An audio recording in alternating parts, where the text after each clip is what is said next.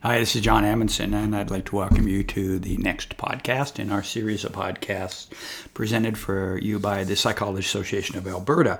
Purpose of the podcast is to introduce information that's timely, topical, and even controversial to the membership. I led in with this song because in an extension of previous podcasts on the microbiome, I've got a couple articles and then a book I want to hype on this issue of micronutrients, and two things on micronutrients. Another one on the alliance between psychologists and dietitians in primary health care. All right, so first I just want to jump in with Bonnie Kaplan's book. Bonnie Kaplan is from Calgary, and Bonnie Kaplan has been behavioral research unit, Children's Hospital. I'm not sure where she is now, probably retired at this point, but her book is called, written with Routledge. Kaplan and Routledge wrote the book, but Bonnie's been a lead on this thing for years and years. It's called The Better Brain: Overcoming Anxiety, Combat Depression, and Combat Depression and Reduce ADHD and Stress with Nutrition. And many years ago, Brian Kolb of Kolb and Wishaw, Brian is a person I would be honored to call a friend, had some contact in southern Alberta with a group of individuals who were using micronutrients to treat a variety of conditions in their children and in the community. In other words, people that were like lay individuals had been using this. And Bonnie became a lead on the research. She was kind of criticized because it turned out these nutrients had been used to calm and tranquilize pigs for transport. So when these lovely animals were being taken off to be slaughtered, they would put these micronutrients in them so they would go more peacefully to their doom. And so people were laughing, saying, well, she's giving pig tranquilizers to kids. Nonetheless, she conducted research that demonstrated efficacy, and her book is about a number of instances, a number of articles, a number of projects where this has demonstrated legitimacy. And she gives a lot of credit to Brian Kolb, who is of I already said blah blah Kolb Wishaw, but of the neuropsych stuff going down at the University of Lethbridge, and he had sort of pushed her in this direction because Bonnie is a researcher in this area more so than he would have been. All right, so that's the book, and what is it? Well, I've already said it has to do with micronutrients. And so recently I found a couple of articles that had to do with nutrition and generally speaking about nutrition, but also then specifically about micronutrients. So let's start off with the article on micronutrients and then expand that into the role of psychology in promoting food as medicine and psychological medicine. In the Journal of Stress, International Journal of Stress Management, as provided through the APA articles database, there was an article, 2023, brand new. Micronutrients absorbed via the oral mucosa reduce irritability and anger but not stress in university students during COVID, a randomized placebo-controlled trial. All right, so that's sort of says it. This was a research that was undertaken during COVID in Australia, and Routledge, one of the authors, the co-author of Bonnie Kaplan's book, was the junior, not probably junior author, probably professor, and then did this research with some of her students. I would assume that's often what goes on. They found that, and I've already said it, the micronutrient group experienced statistically significantly greater reduction in irritability and anger relative to the placebo. And they were measuring this with the depression, anxiety, stress scale, as well as the affective reactivity scale and the abbreviated profile of mood states. But no group difference were found on remaining measures. Both groups showing significant improvements in other areas of measurement. So they were looking at depression, anxiety, irritability, anger, sleep, diet, and side effects, et cetera, questionnaires and all that. So the idea of the micronutrients being a stress reducer is brought to question, but it may seem to have some impact on irritability and anger.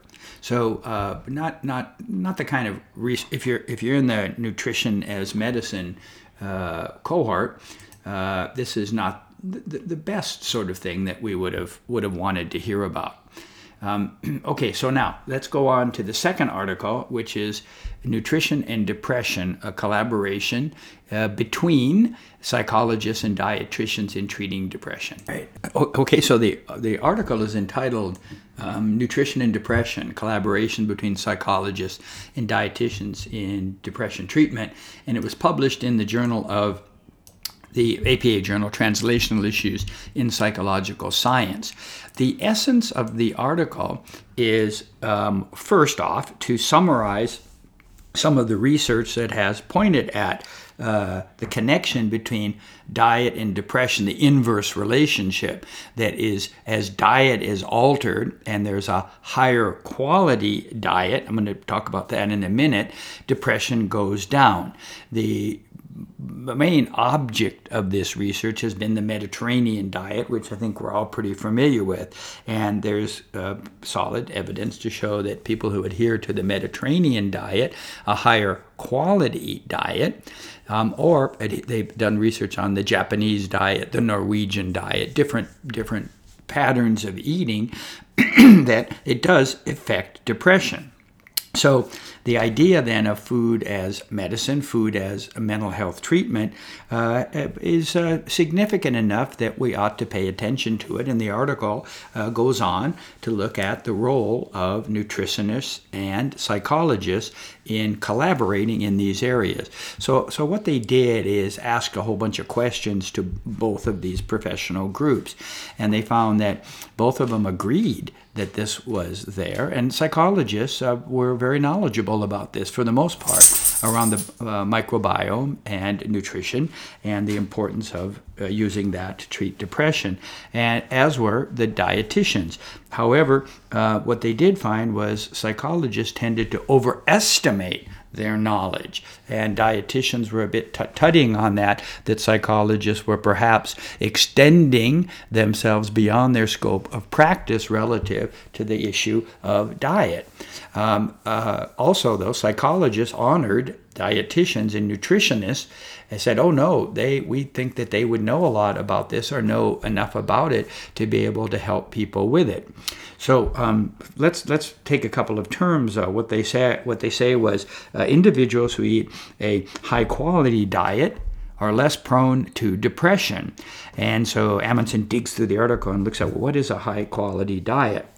Well, the way they defined it was the traditional Western diet, and I think they mean the way North Americans eat, which is highly processed, quick food, and perhaps even to go so far as to talk about junk food. And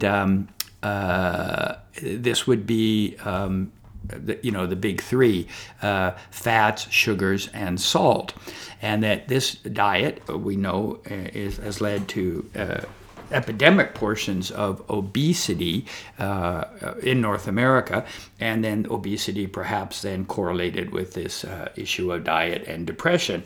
So a high quality diet would be, I'm presuming, less processed and more diverse consumption of food, so probably less sugar, less salt, and less fat. In fact, the article does highlight sugar as highly correlated with depression, so the consumption of sugar in all forms is not a good thing from a clinical point of view when it comes to depression. They also speak of specific deficiencies that are associated, zinc, B12, omegas.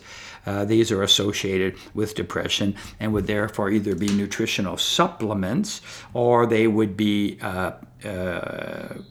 sourced into the recommended foods a dietitian would provide. The